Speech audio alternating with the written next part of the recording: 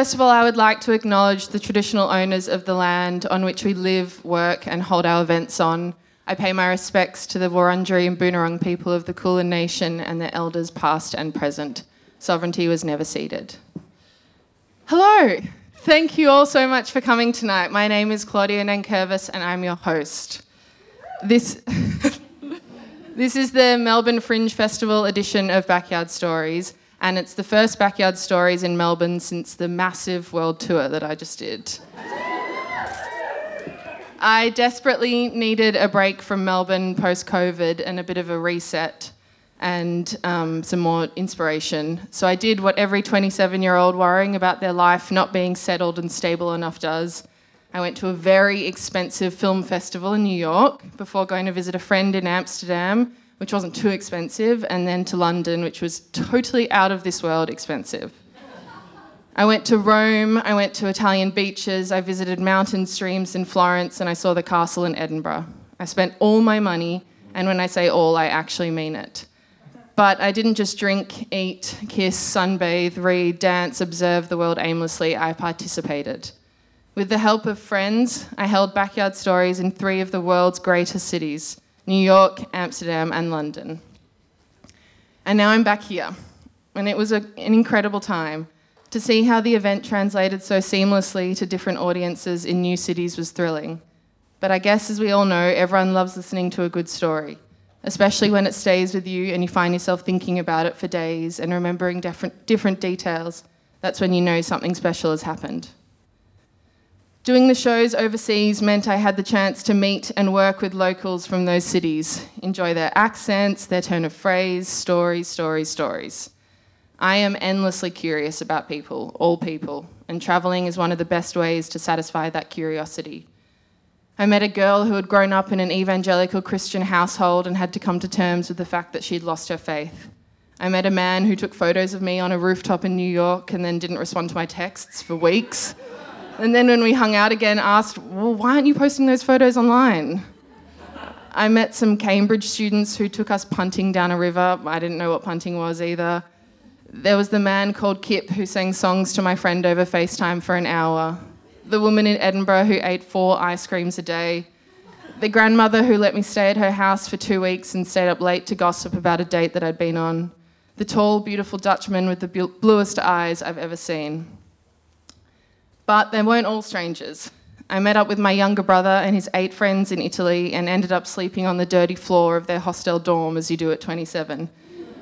We rode Lime scooters around the cobble streets of Rome all night until the sun came up and I felt like I was 20 again and tried to ignore and be blasé about the constant notifications on my phone telling me that my account was overdrawn. It was time to come home. Interacting with people is one of the things I love most about what I do. There's something so special about being let into someone else's world, their life. It can be a brief encounter with a stranger that I'll never see again or catching up with a dear friend I've known for years. For me, it's all about connection. So with that in mind, the word for this edition of Backyard Stories is meeting.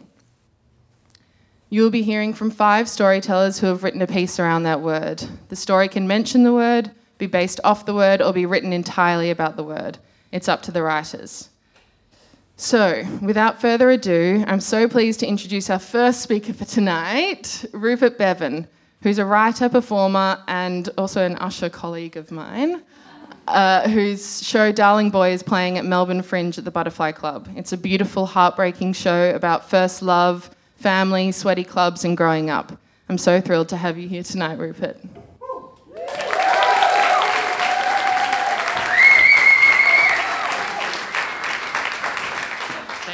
Thank you, Claude. Thank you. That was a beautiful introduction. Hello, everyone.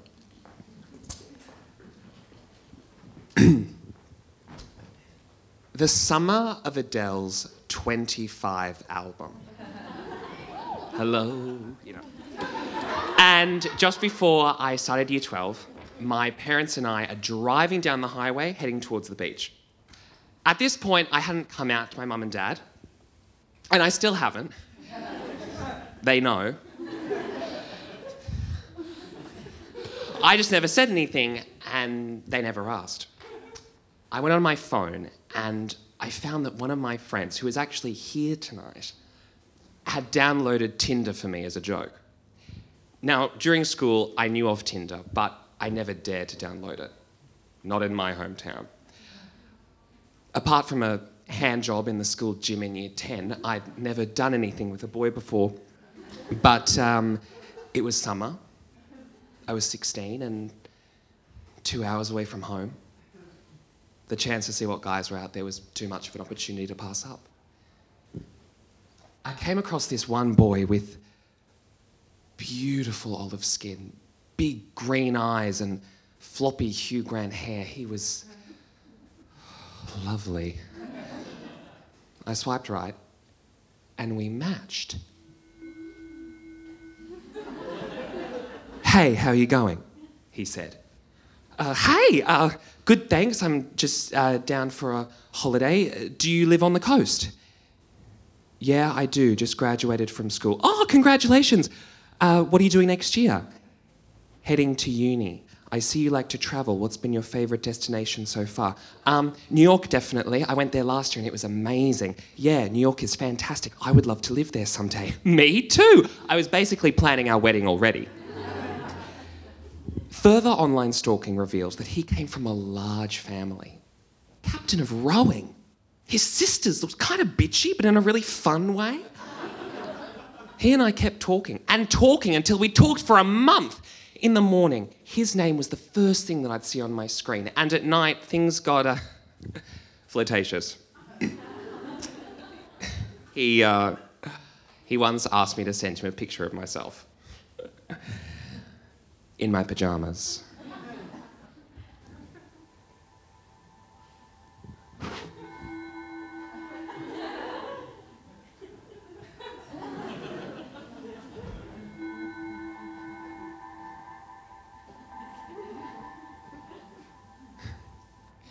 "You're beautiful," he wrote. I'm smiling. He said he was smiling too. After 2 months of talking, we planned to meet up. He would drive the 2 hours up to where I lived and we would go out for dinner together. That afternoon, I raced home from school and I pulled off my uniform. I fretted over which shirt looked best with my white jeans, baby blue or check. I gave my hair a nice part and put on my very sophisticated loafers that I'd gotten express delivered from ASOS. I told Mum that I was going to the movies with friends. To this day, I've never seen Holding the Man. At 6 p.m, I ran outside and up the street came his red car. The setting sun illuminated it as it drove past the white picket fences of our street. I ran over and got in next to him. It took me a moment to realise that I was looking at the real him. His eyes, his neck, his hair. He was lovely. Over dinner, we talked about everything. There was never an awkward gap. It was as if we'd known each other our entire lives. He paid, and then we drove around town and pulled up at a lookout. The lights of my small town twinkled below like the fairy lights I had from Typo in my room. There I was, 16, and on my first ever date. By then it was midnight and I couldn't possibly let him drive 2 hours home, so I made the very adult decision to sneak him into my bedroom. We got into my bed, not daring to touch each other. We lay there in complete darkness, whispering back and forth. We used my laptop to give us a bit of light. Its white glow softly illuminated us. I finally turned to him and said, "Have you ever kissed anyone before?" "Yeah," he said. "Have you?" "No." He paused briefly and then suddenly said, "Well, I think we should change that." We didn't stop kissing for 3 perfect hours, muffling every moment of joy in case my parents heard us. But after that first kiss, I didn't care who saw us. I wanted to shout and scream, run down the main street hand in hand. I didn't care who saw us. Not my parents, not the boys from school, not the hacker probably watching us through the webcam. He and I fell in and out of sleep, wrapping our bodies around each other. I wanted every part of him for me.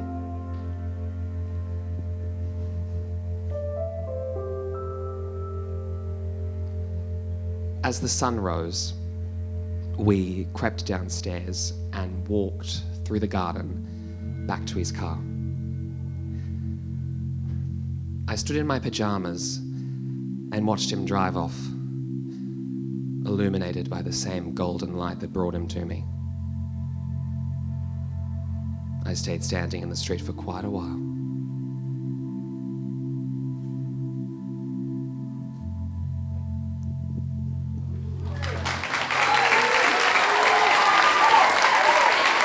Thank you, Claudia.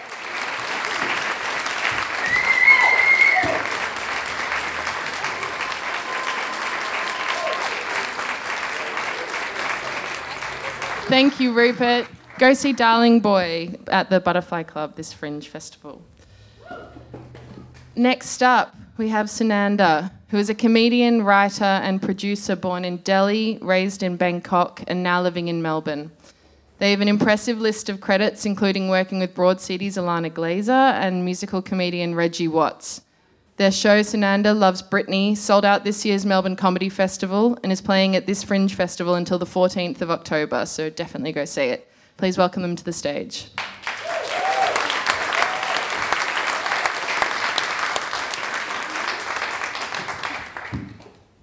When Claudia said that the word was meeting, I immediately had PTSD. I used to work at an advertising agency, so meetings just meant fucking waste of time, where no decisions were ever made. Several years ago, I stopped working in advertising and in producing, and I decided to pursue comedy myself. And a couple years ago, I was living in LA, and I had to fly back to Southeast Asia for my first ever tour. It was sick. I was gonna be in Bangkok, where I'm from, still counts, Singapore, and I was gonna go to Manila in the Philippines. So I was really nervous. I was in LA, and I was like, all right, really gotta get some sleep on this flight. It's a long-ass flight from LA to Bangkok, and then I have to do these 3 cities in like a week, in like 6 days, less than a week. So I was like, what is the responsible thing to do? The responsible thing to do is to get some sleep on this plane. How am I gonna do that? Marijuana is legal in Los Angeles. And so I went to a dispensary, as any responsible adult would do, and got myself some edibles. You don't smoke on the plane. Take it from me, don't smoke on the plane. I got myself some edibles, and I was like, okay, I'm not very familiar with edibles, so better safe than sorry. Let's pack it in. So I got myself a Rice Krispie treat that had 100 milligrams of THC. That meant I don't know. I understand numbers, but I don't understand THC. Anyway, I was like, maybe that's not enough. 100, that's not that big a number.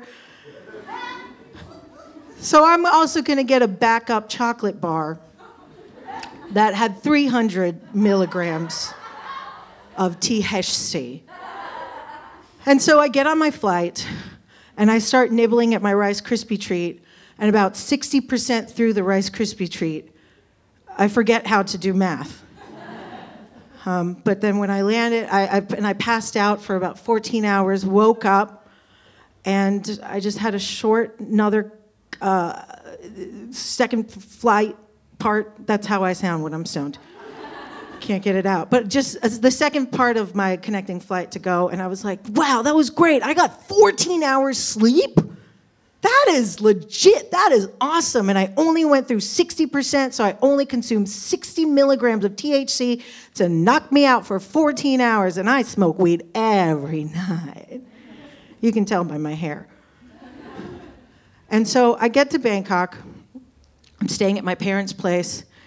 And I was like, okay, I'm going to Singapore in the morning. I'm clearly not that dumb to take drugs into Singapore. I mean, Singapore is the only place I've ever flown to where when you land and get off the plane, they make you go through security check again.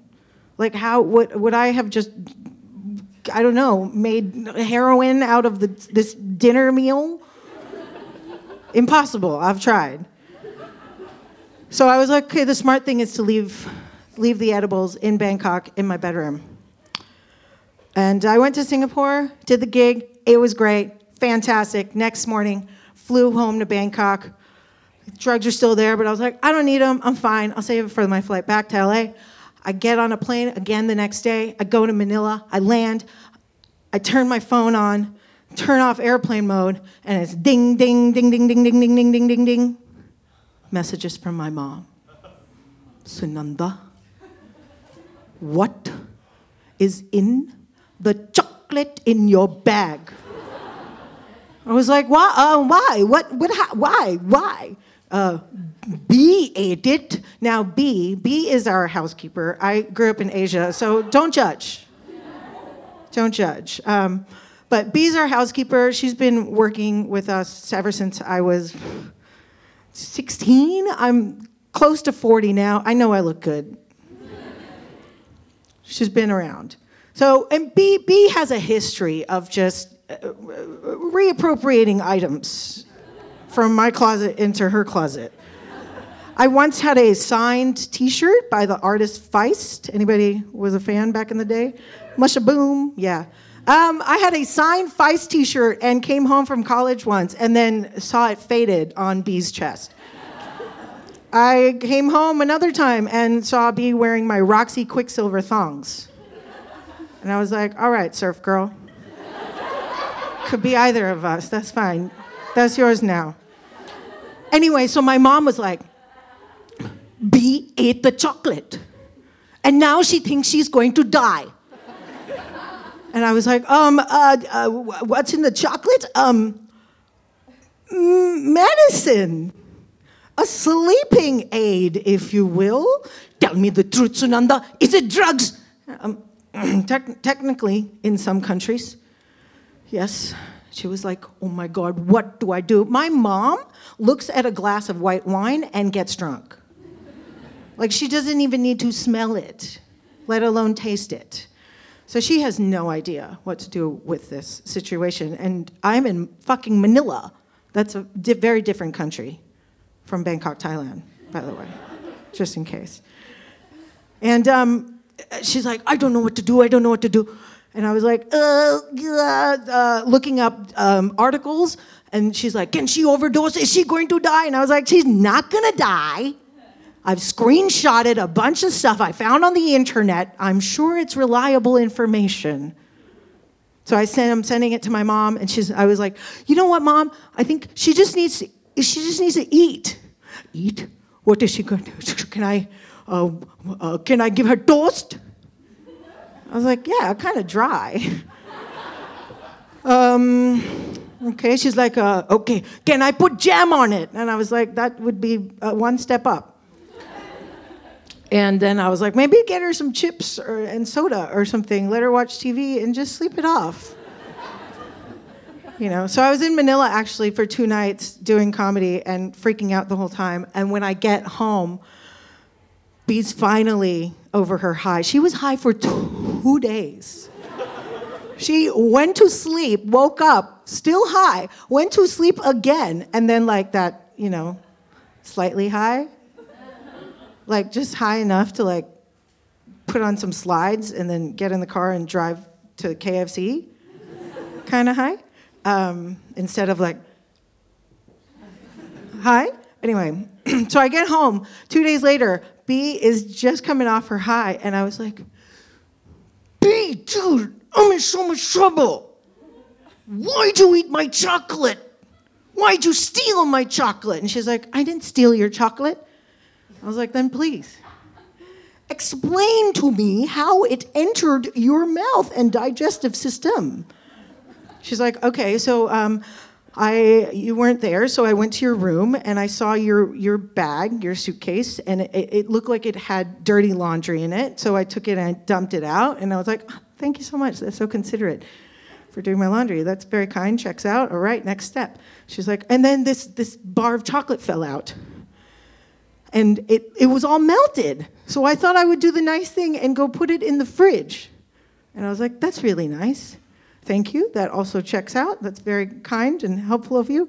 And then she's like, and then later I went to check on it, and then it had reformed and it looked so good, so I ate it all. And I was like, you know what? I don't want to do this. But that feeling you had for 2 days, and this is really fucked up of me to have said this, I know. But use what you can when you can. I was like, that feeling, that shithole feeling you have for 2 days, that's karma, bitch. Thank you very much.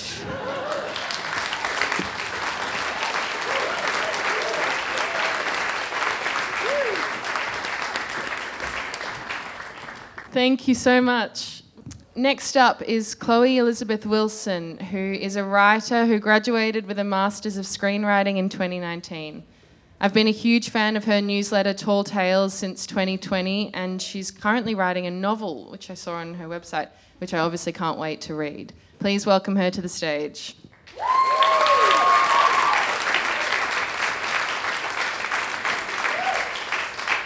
Hello. I printed mine out like a nerd. Cool. So when I was 23, I went to meet my best friend Nick for a holiday in New York. And Nick had been performing on a cruise ship prior to this for 12 months in Priscilla, Queen of the Desert, as you do, whereby the windowless box that he lived in below deck was actually so small he couldn't extend his 6'4" frame in any direction. So he was just like constantly bending at the hips or knees, which, as you can imagine, is really good for one's mental and physical health. We were reunited on the pavement outside a painfully trendy but also painfully small Brooklyn cafe, which was when I realised that he had put on his cruise ship name tag that morning before he boarded his flight out of habit. I feel like a zoo animal that found a way out, he said. We spent the next couple of days sifting through everything we'd missed in the 12 months we'd been apart. Most of my stories were fueled by selective optimism. I was on a brief winning streak, and it was easy to believe that life had always been that way. Most of Nick's stories were coloured by uncertainty. He was feeling lost, and he wanted answers. Then, after 3 glasses of white sangria in Hell's Kitchen one afternoon, he found them. Cheryl was short, particularly when standing next to Nick. She had an apple-shaped face and long acrylic nails that were permanently wrapped around a Starbucks iced coffee cup. She swirled the remaining ice in her cup between sentences for dramatic effect. She was direct and self-assured. She was born with a gift. She was a psychic. We found Cheryl by chance. We'd stumbled out of the bar in the direction of tacos, and when Nick saw the fluorescent psychic reading sign, he essentially tackled me into what Cheryl called her office. In reality, it was a shopfront so small I can only assume it previously housed a Polly Pocket display home. "I'd like a reading," Nick said. Cheryl swirled what was left of the muddy ice and indicated for him to take a seat. I should mention here that Nick is one of the quickest-witted people I've ever met in my life. The man can construct a scathing one-liner in the time it would take a regular person to fart. So this is important information because when this woman in the former Polly Pocket display home, who may or may not have been a psychic, gave him instructions, in this moment in time, he accepted them. What could go wrong? "I was born with a gift," she said. She swirled the ice. "And I want to let you know that I'm not going to charge you for the work that I do, but I am going to charge you for the material items." We nodded. It seemed reasonable. She asked Nick a series of questions that were sweeping and general and very much the kind of questions you would expect to be asked by a psychic in Hell's Kitchen. Then, after a while, she held her hand up as if to say she'd heard enough. She had her diagnosis. "You have a curse," she said. I know, right? as if this information was like completely commonplace. The room began to spin. I was a little bit drunk. The good news is that curses are curable. All you have to do is purchase a selection of material items from a psychic in Hell's Kitchen. Great news. Nick paid 120 American dollars for a bag of dirty twigs, a small crystal, and 4 candles sight unseen that Cheryl said she would light in the church. Which denomination of church is it? Nick asked. Romanian Catholic, no further questions. Nick was to bathe in the dirty twigs for 3 nights in a row and carry the crystal with him everywhere for the next week. Cheryl would do her part and light the candles at the church, which she definitely did. And then we were to come back for a follow-up appointment. So we were staying in the basement of a Brooklyn brownstone that was owned by this like very stern German woman called Liane, who took a dislike to us from the second that we got there. She hated us even more after Nick filled her bath with dirty twigs 3 nights in a row. The public Airbnb review that she left on my account was, "Bathroom hygiene could have been better." And that's real, you can find that if you look me up on Airbnb. Nick followed Cheryl's instructions to the letter. He was feeling lighter, and maybe the alleged curse was lifting. He slept with the crystal under his pillow and could feel it drawing any and all bad vibes from his soul as he slept. Then, on the day of our follow-up appointment, Cheryl disappeared. "Hey Cheryl, are you getting these messages?" Nick wrote. Nothing. Days passed. We watched an entire season of Glee in Liane's basement, which, now that I think about it, is perhaps another reason to think we were altogether ridiculous people.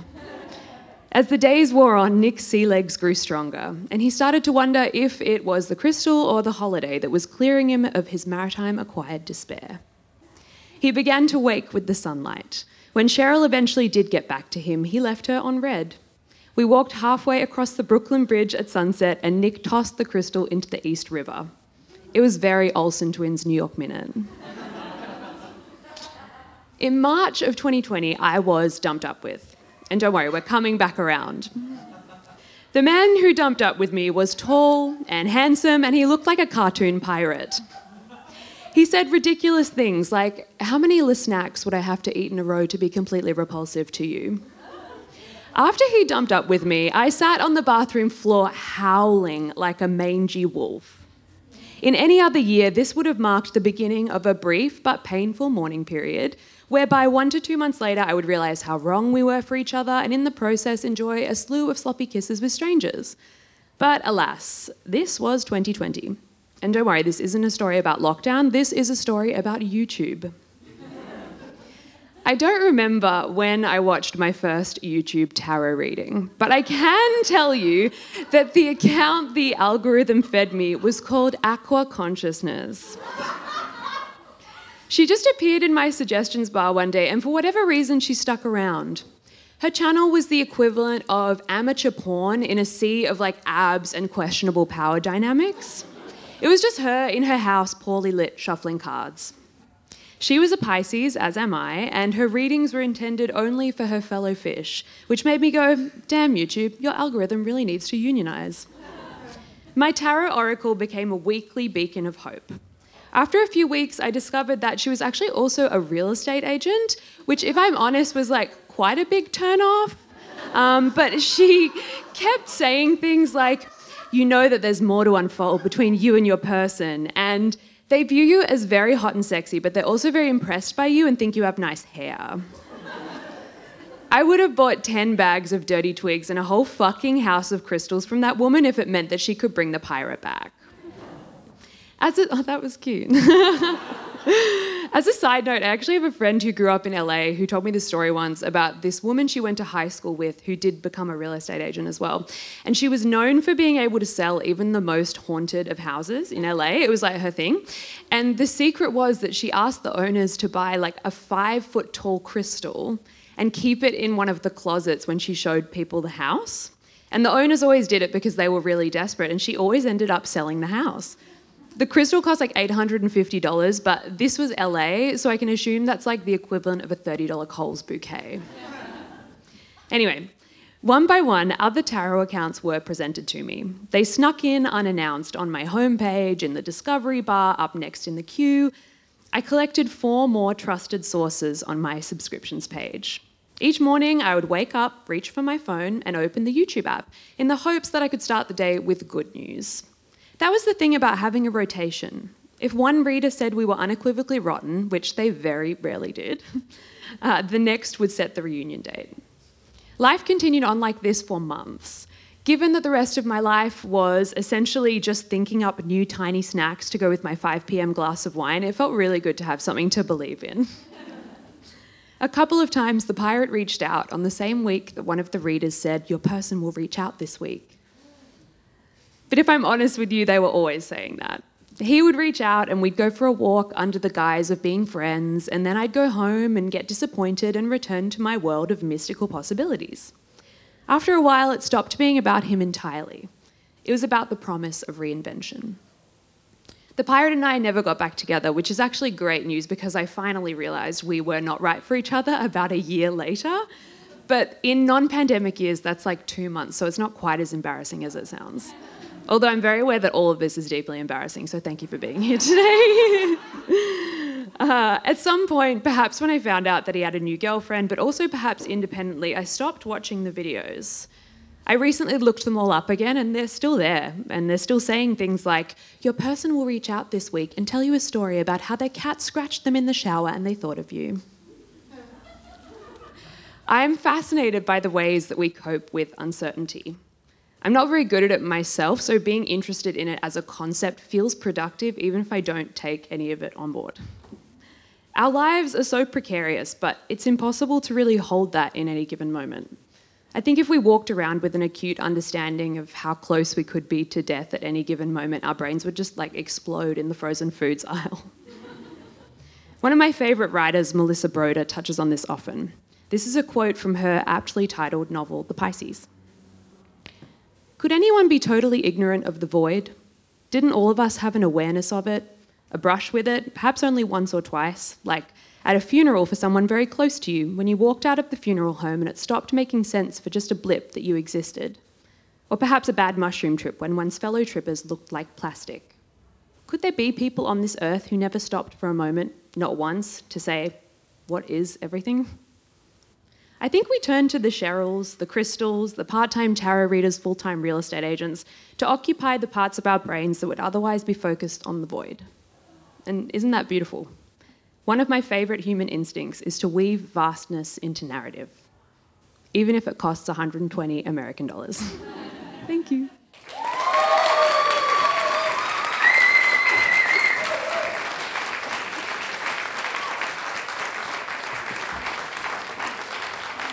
Thank you, Chloe, so much.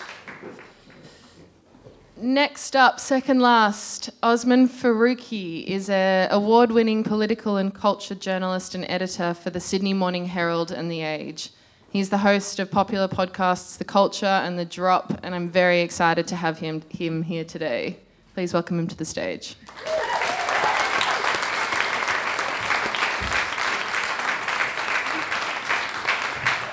How good is storytelling? This is awesome.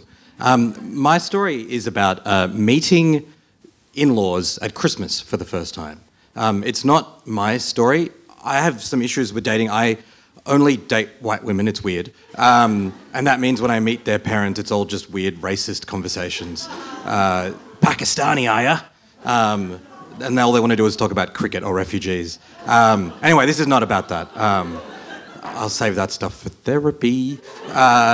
This happened to a friend of a friend, and it was this is a weird story. The problem with deciding whether or not to bring someone home for the first time, it's always a little bit awkward. It's always a little bit tricky, and there's like an awkward timing around it, right? Like 1 or 2 weeks into a relationship, it's not really appropriate. A year or two when it is appropriate. What happens if you're like 4 or 5 months? You're not really sure where it's going, but Christmas is coming around. So sometimes it's a mismatch. In this instance, my friend, this is a relationship between a woman and a man. She's the woman. She wasn't totally sure that she wanted to bring him around to her family, but he was really gung-ho on the relationship. He said, let's do it. They lived in Melbourne. His family was from Adelaide. And he said, come visit my family in Adelaide. It'll be wonderful. And she said, you know what? I kind of like you. I wasn't really ready for it, but let's give it a go. What's the worst that could happen? We'll find out. They flew to Adelaide, and he said, oh, so we're actually going to my auntie's farm. She lives about 60 kilometres away in the Barossa Valley. It's about just under an hour drive. And she said, that's great, a farm. This could actually be a really wonderful few days away. On the trip, he said, oh, you might have heard of my auntie. And she said, oh, really? Like who is it? And she started racking her brain for who she knew that might live on a farm in the Barossa. His auntie was Maggie Beer. We across Maggie Beer, the lovely old lady, cook and chef, yeah. And she's like, well, this is red hot. This is awesome. I'm going to have a wonderful 3 days over Christmas at Maggie Beer's farm in the middle of summer. This is awesome. She gets to the house. It's beautiful. It's on the banks of a river. I think Maggie's filmed some stuff there before, so you might be familiar with the setting. A wonderful kind of cottage. The weather was stunning. It was an incredible setup for a wonderful Christmas. The first day, the kind of relatives all sort of come in. She's the only new one this time around. People might have experienced this. Sometimes there's new partners. In this particular instance, everyone was sort of coupled up for a while, but she was the new one, so people were very excited to meet her and to get to know her. This is Christmas Eve, and they just drank and drank and drank. It was kind of a way to settle the nerves, some of that social anxiety. They love to drink. It's Adelaide, it's the Barossa, there's wine there, I think. And they had a really wonderful time. They ended up going to bed just around midnight, and she woke up pretty soon afterwards, about an hour or two afterwards, really, really hungry. She realised that she hadn't really eaten between the travel and the nerves of meeting Maggie Beer and the family. And she thought, hang on a minute, it's Christmas Eve. Well, it's actually Christmas now this morning. This is Maggie Beer's house. There's got to be a bunch of food in the kitchen. So she kind of snuck out of the bed. She goes down into the kitchen. And, of course, there's, like, enormous amounts of food. There's the Christmas ham. There's turkeys. There's, what do white people eat at Christmas? I don't know, roast potatoes, tasteless stuff. And she's like, look, I'm not going to touch the Christmas food because that'll be really obvious that I've interfered with these things. So she opens the fridge, and in the fridge there is, of course, a Christmas pudding, a very large Christmas pudding. And she's like, oh, I'm really fucking hungry. But I can't take a bite of the Christmas pudding, that's really awkward. But then she kind of rummages around a bit, and there's a much smaller Christmas pudding in there. And she's like, oh, this must be like she cooked up this absurd theory. She's like, oh, this must just be the kind of like tester pudding that Maggie makes to test the humidity and the oven temperature or whatever. She's like, I'll just eat this Christmas, tiny little Christmas. She has a bite. It's delicious. Remember, she's like wasted, right? Or that kind of midpoint where you're drunk and maybe getting hungover and you don't really know what you're doing. She eats the whole tiny Christmas pudding. Awesome. She collapses into bed. The whole house gets woken up the next morning, clanging of pots and pans. And it's Maggie. And she's in the kitchen, really early, smashing these pans together. Crash, crash, crash. Everyone, into the kitchen now. Everyone's pretty groggy. They had a pretty hectic night. They're not really sure what the hell's going on. She starts to feel a bit nervous, but she's like, something else must have happened. I just ate a small pudding. What could this be? They file into the kitchen one by one. Maggie Beer says immediately, who ate my pudding? Everyone is confused. She has this sinking feeling. She's also feeling a bit ill because the pudding, it's a brandy and kumquat pudding. Again, this is one of Maggie's classic puddings. It's rich, it's delicious. Maggie says, you all know that I make one big pudding every year for us to eat, and then I make a smaller pudding and I have that marinating for a year and we eat it the following year. You all know that this is what I do. Who ate the pudding? And the family's kind of looking around. They're, not really sure who would do it. The girl, she feels pretty awkward. She's pretty embarrassed. She doesn't admit it. Maggie says there's no Christmas meal, no Christmas lunch, no Christmas dinner until we find out who ate this pudding. It gets pretty awkward.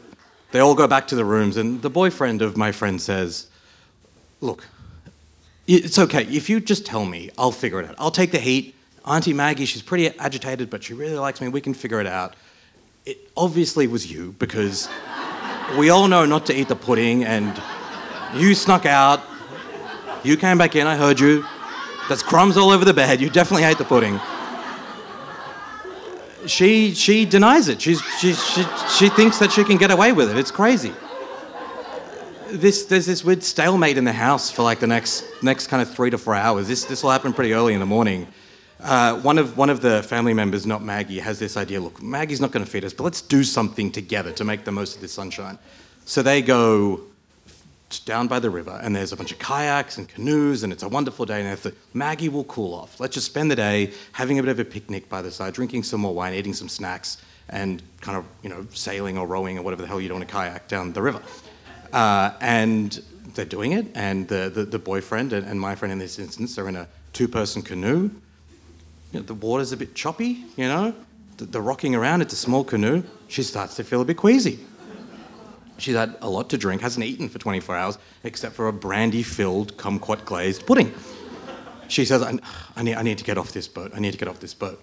So they quickly row the boat to the shore where all the family are picnicking just on the hill.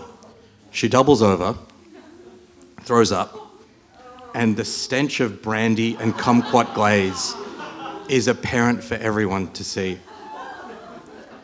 And everyone is stunned, appalled, offended, upset. Maggie, thankfully, didn't have to see that. She was at the house. She refused to come to the picnic. She wasn't impressed.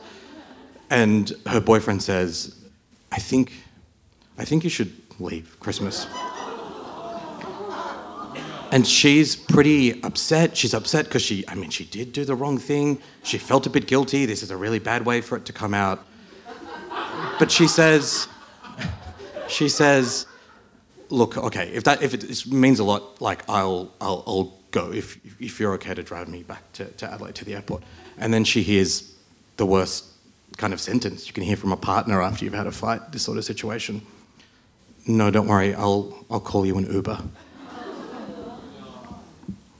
She never saw them again. That's it.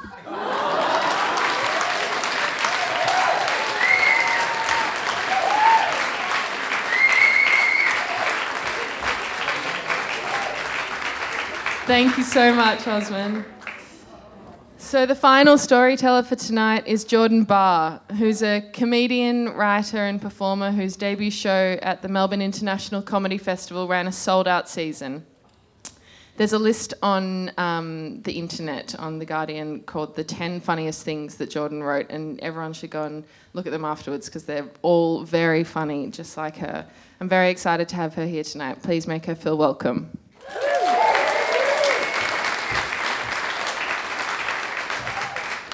Hi, how are you? Good. I'm going to read off my phone like it's 2014. It's going to be great. My name's Jordan, and dealing with meetings is not something that I've had to deal with much in my adult life. I also, funnily enough, watching everybody's stories, I was like, oh, meeting has a few meanings. I was like, oh, you meet people. Anyway, I digress. I was like, meetings, I just haven't had to deal with it. It's always seemed like something very full-grown, like, ooh, let me get my latte, get to that meeting with Darren. There's always like some weird code word attached, some jargon, like, oh, we better push that PTD and get the BLP on the DRT. Meetings are shoulder pads and laptops. Someone is running late. Michelle Pfeiffer and I Am Sam. It's runners in tights on the tram. It's a woman called Barb. It's Michelle Pfeiffer and I Am Sam.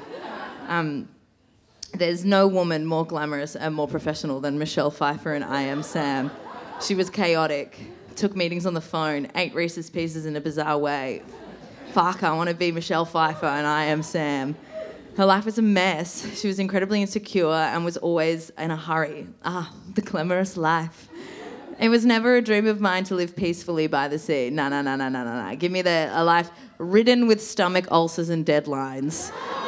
That's what adulthood is. Give me that constant unprepared for meetings, making it up on the fly and climbing the corporate ladder life. I'd always watch these women who'd clearly had no balance, whose personal situations were a fucking disaster, but who achieved a lot professionally as women to aspire to be. Fuck your interpersonal relationships, Erin Brockovich. You've got to save the town. I do find myself in a meeting. I do find myself in a hurry, missing deadlines, playing catch-ups, but I'm not working for a cool company. I'm not suing a large corporation for poisoning the town's water. I'm not helping an intellectually disabled man to get custody of his child. I am a stand-up comedian freaking out about how much I post on Instagram and frantically keeping up with pop culture gossip. I'm not eating Reese's Pieces in a weird way. I'm just giving myself acid reflux from my addiction to Hungry Jacks and an inability to understand when to stop drinking caffeine. Is this the fucking vibe, though? Like, is this the trap? Like, are we all just crazy busy, like, ultimately doing, like, not much to distract from what we should be doing? Yuck, I really hate myself sometimes, but it is true, right? I'm running around trying to organise birthday drinks at the moment, and the thing that's plaguing my mind is that I don't have a solid group. Like, sorry, turtles, you'll have to wait. Jordan is off to write another think piece on the nature of adult friendships. All I do is talk about Michelle Pfeiffer and complain. I loved the idea of meetings as a child. I just knew that a business meeting was an expensive lunch and some cigarettes. The only meeting I ever really had as a child was an interview for an academic scholarship, which you'll be shocked to find I did get. I went into the office completely unprepared and talking out of my ass. But because of those women in film and their suits and their kitten heels, I knew how to approach it. I was Olivia Benson bluffing to get someone to admit to murder. I was Murphy Brown in that episode where she gets an abortion. I was Michelle Pfeiffer in I Am Sam. This big lady, she might not have been that big, but everything's big when you're little, was sitting across at the end of the desk, and she asked me about my interests, and I like singing and dancing and social justice. Still. The evidence of my social justice passion was that I put on a crazy hair day at my school to raise money for cystic fibrosis.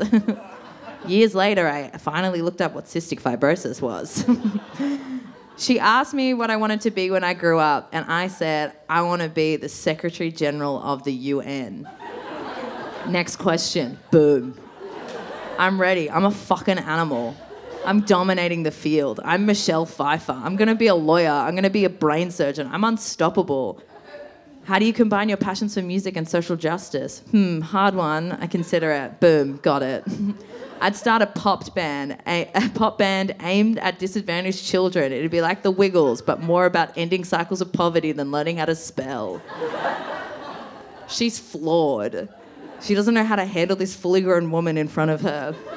Oh, you thought this was Jordan Barr, local 11-year-old? You idiot. This is Michelle Pfeiffer and I Am Sam. I am Samming the I Am Sam out of this. I fucking love this. She offers me the scholarship on the spot. I don't fully understand what she's asking, and I accept, which I think is ironic. I cry on the way to my car because I realise that saying yes to the question I didn't understand means that I have to change schools, leave all my friend. Fuck. I shouldn't have brought it so hard. I should have been more like Bones from Bones. A little bit of vulnerability wouldn't have gone astray. Now I must sleep in the bed that I have made. The trials and tribulations of being a child genius, I think to myself. I sat in the back of the car wiping tears away as I imagine that this is the first of many sacrifices in my academic life and career. Never fear, young girl. Soon you will be a stand-up stroke actress who hasn't read a book cover to cover since 2017. And the next book she will read will be Midnight Sun, Twilight from Edward's perspective. You will actually make little to no sacrifices for your education. In fact, at every turn, you create your own obstacles. I suppose I'm not really Michelle Pfeiffer in I Am Sam. I have the disorganisation and the mess, but I don't have the high-paying job and the challenged relationship with my son. But perhaps these shouldered, padded women aren't there to represent what we should be. Maybe they're just a tool. They're our, like, Sasha Fierce when we need to get out of a parking fine, or when we need to tell that creepy guy that we don't want to do a photography session. Right now, I am Michelle Pfeiffer and I Am Sam. Anyway, thank you so much. Goodbye.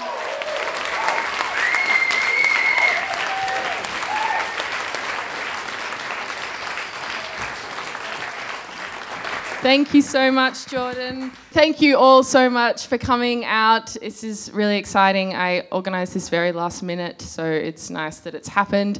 Thank you to all the storytellers, to Rupert, to Sananda, to Chloe, to Osman, and to Jordan. I've got a website coming soon. I'm trying to make this a bit more professional. It's all been recorded, so you'll be able to listen to it on the podcast later. Go see some fringe shows. Thank you all so much for coming.